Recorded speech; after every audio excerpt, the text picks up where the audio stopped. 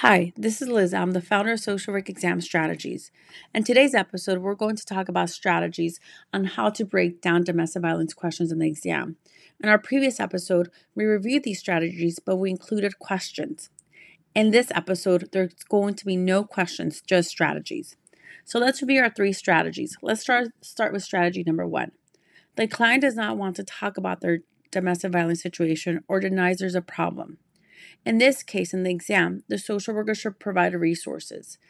Yes, even though the client does not want to speak to us about the problem, we have to provide some type of resource as a safety measure.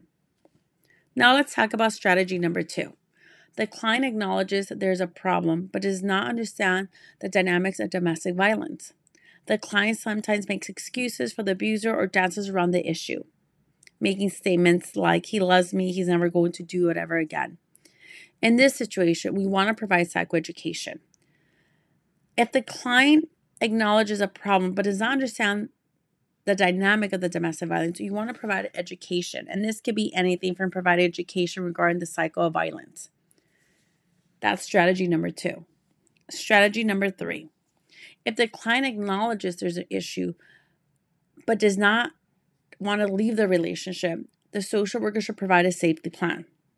Also, if the client is aware they're returning to an abusive situation, for example, returning home, you want to provide a safety plan.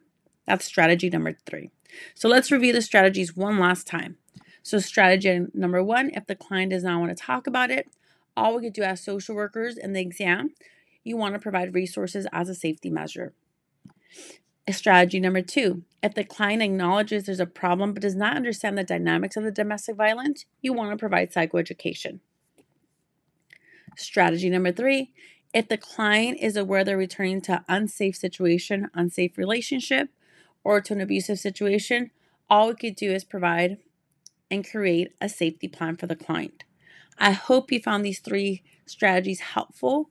And if you liked our content, please visit our website at www.socialworkexamstrategies. Thank you for listening and see you next time.